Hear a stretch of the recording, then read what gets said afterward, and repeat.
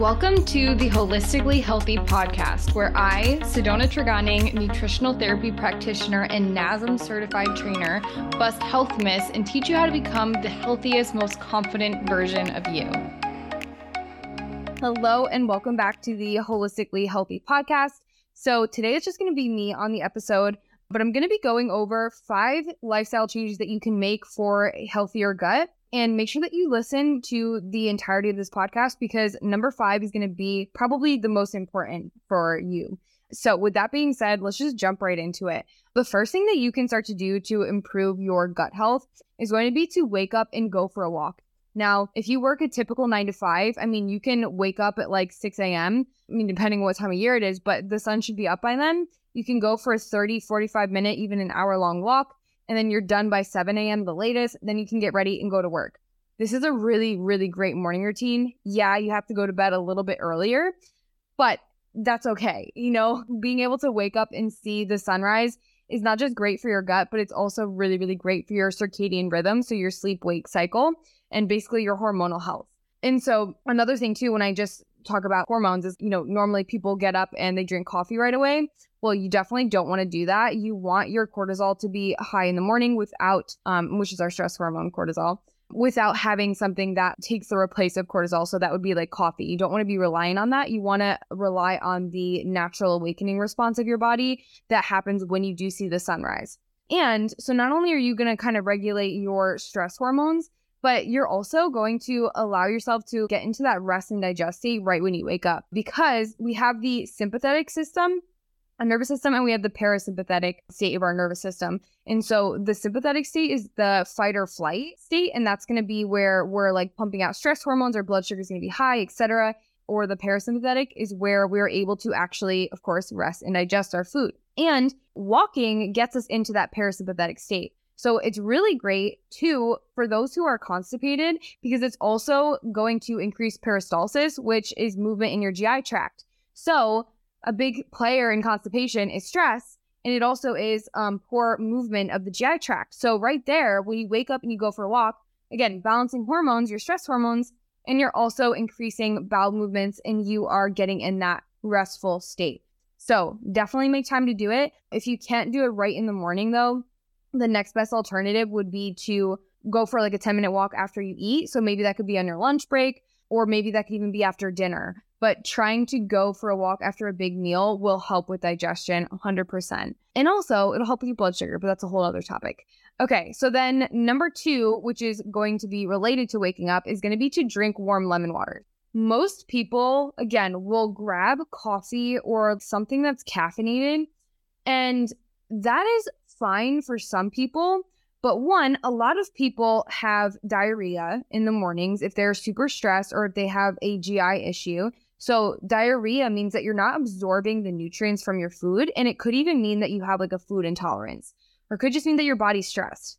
So when we have coffee, that's going to increase diarrhea. Same thing with caffeine. It's going to make bowel movements passing through us faster.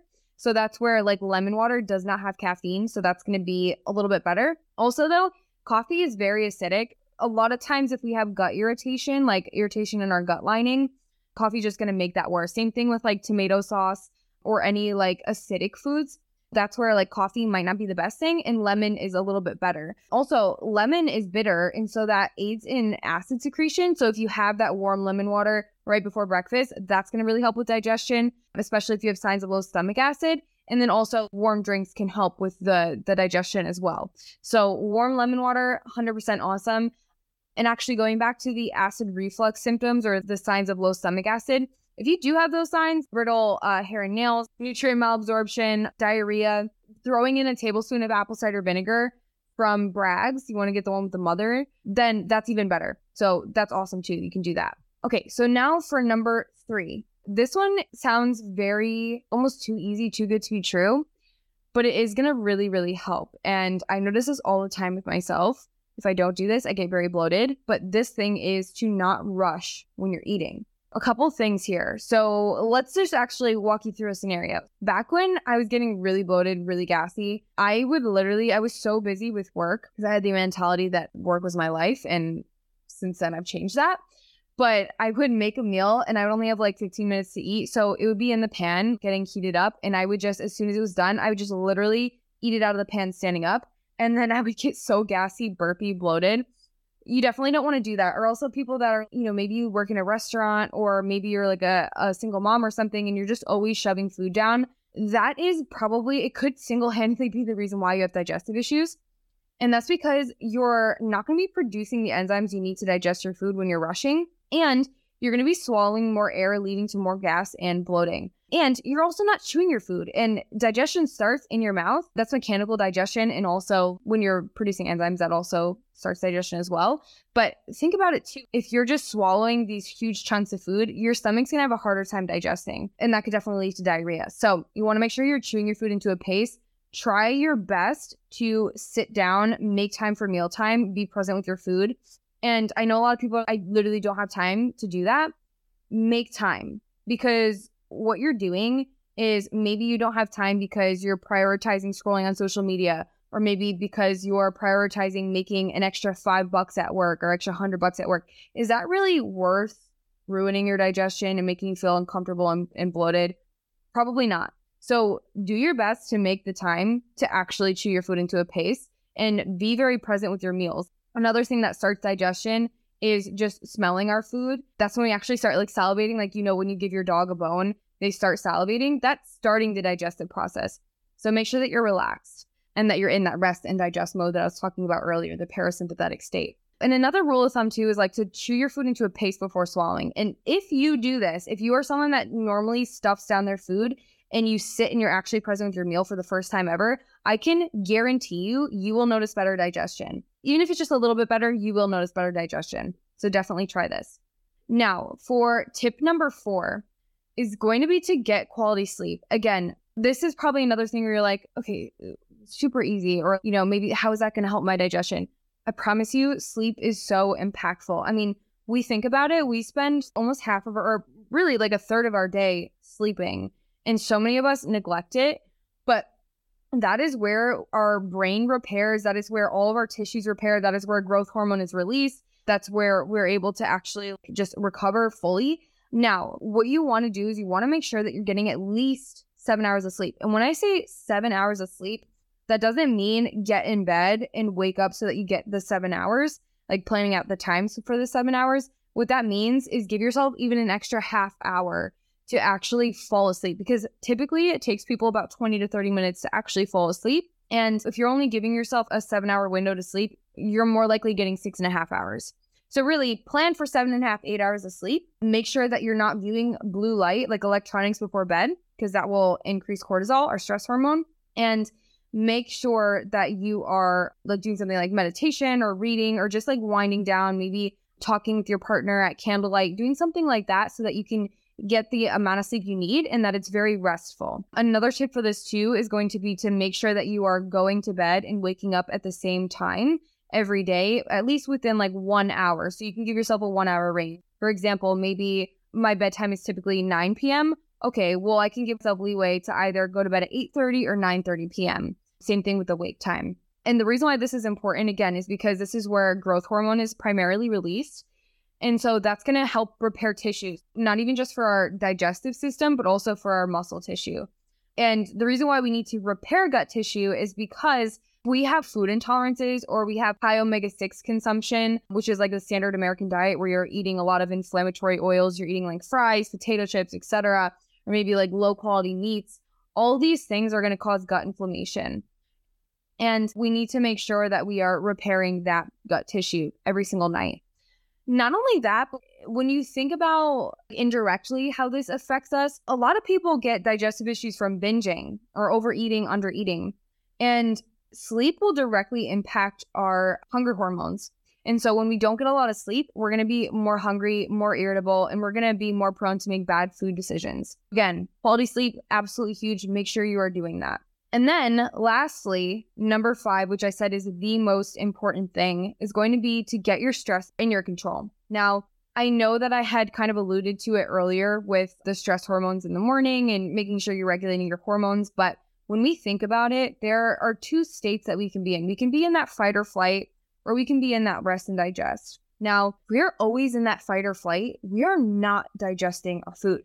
Our body is not prioritizing digestion. Now, so if we work a stressful job, okay, Monday through Friday, we're having issues with digestion. Maybe our motility is slower. Our bowel movements are taking longer to actually get through our digestive system. And that's going to cause food to sit and ferment. And that can cause bacterial overgrowth. Also, stress is going to lower our immune system. So basically lower the amount of good bugs in our gut. And that's, again, where bacteria can overgrow. Stress is also going to be the reason why your stomach acid is low. I mean, there could be a couple other things like poor nutrition, but if we are always stressed, we're not going to be producing the enzymes we need, because that goes back to the not rushing your food. So stress, you literally cannot heal your gut if you are always stressed out. And it's one thing if we have acute stress where maybe we just have like one random argument, or maybe we get into a car accident, a basic fender bender, that's fine. But we don't want to be always stressed with our partners, like our relationships, with our work, with just our body image. Those things are going to wreck us. Something that has actually taken every single stressor away in my life is actually just a perspective change. I think, grounding and meditation and journaling and getting good people in my life, all those things have been super great. But I think the most impactful thing for me was really just realizing that stress is an emotion. And so what stresses one person out is not going to stress another person out. And when we think of it that way, it kind of just shows us, wow, we really do have full control of the way we respond to stress in our life. I mean, we have to take accountability for our stress, and we have to ask ourselves, why am I getting stressed? A good example for me was I was transitioning in my business, and I felt really lost and really unmotivated because I didn't know exactly who I wanted to help. And I kind of just felt like scattered, and I didn't know what I wanted to do with content, all of that. It was just a mess. And I think a big stressor for me too, and this is full transparency here, but I've always put a lot of emphasis on money and growth because I wanted people to be proud of me and I felt like I had to prove myself. And then when I realized that I was getting so stressed over the success of my business because my business wasn't growing for a bit, it was actually just staying stagnant, I asked myself, why am I getting stressed? And when I asked myself why I was getting stressed and I felt that emotion, I realized that it was because I was so nervous that I wasn't going to be able to prove myself and that I was rushing things. And in the grand scheme of things, I was creating that stress for myself. And even if I wasn't making nearly as much as I thought I was, or I thought I should have been, I'm still okay. I'm able to pay my bills. And I was getting stressed that I wasn't able to progress in life as fast as I wanted to, right? And that's just one example of how I was causing myself stress. I mean, and ever since I relinquished that, I've actually been not stressed and my business has grown. And it's so cool when you let go of those emotions, things just happen. I mean, another example is digestive issues. A lot of people are stressed about their digestive issues, but stress doesn't do anything for our problems. And also when we think about it, we are stuck in the future. We're stuck like, okay, am I never going to feel better? Am I going to be able to eat this at the restaurant? Am I going to be able to do X, Y, and Z? It's always thinking about the future things, and it's not thinking about the present, because you can totally control the present. You cannot control the future. And another thing too is going to be to just make sure that when you do get stressed and you worry about things, is to just take yourself back to the present. And also, again, to really think about, why am I getting stressed over this thing? What can I do to change my situation? And how can I just kind of let go and breathe and relax? So I hope that that made sense. And also, I'm fully aware that the example I just gave about my income was a pretty bad example, but that was just something that was recent for me, but it can be applied with any situation. I mean, I've thought about it with like any other situation in my past when I've been stressed out, and I've just been able to kind of understand where I've been stressed and let it go. And that has been the biggest thing in helping in my digestion, because again, I'm sleeping better, I'm making better food choices, and I'm not stuck in that fight or flight state. Again, the 5 lifestyle tips that I can recommend for you: go for a walk more, especially after eating. Drink warm lemon water when you wake up and opt for that instead of a high caffeinated drink. Try not to rush when you're eating. Get quality sleep, and then also remember that how you perceive stress is in your control. I hope that this was helpful. I hope that you guys are able to apply these tips to your life, or if you're a coach listening to this, I hope you can use this to help your clients. And if you do use these tips and you notice really great progress with digestion, definitely let me know, because I'd love to hear it, and leave a review. But that is it for this episode. I hope you guys enjoyed, and I will see you on the next one. Thanks again for listening to the Holistically Healthy podcast. If you enjoyed, make sure to leave a review, as I will be picking one of you to win a free consultation with me every quarter. If you want more information or immediate help, head to www.holdnothingback.net and apply for coaching.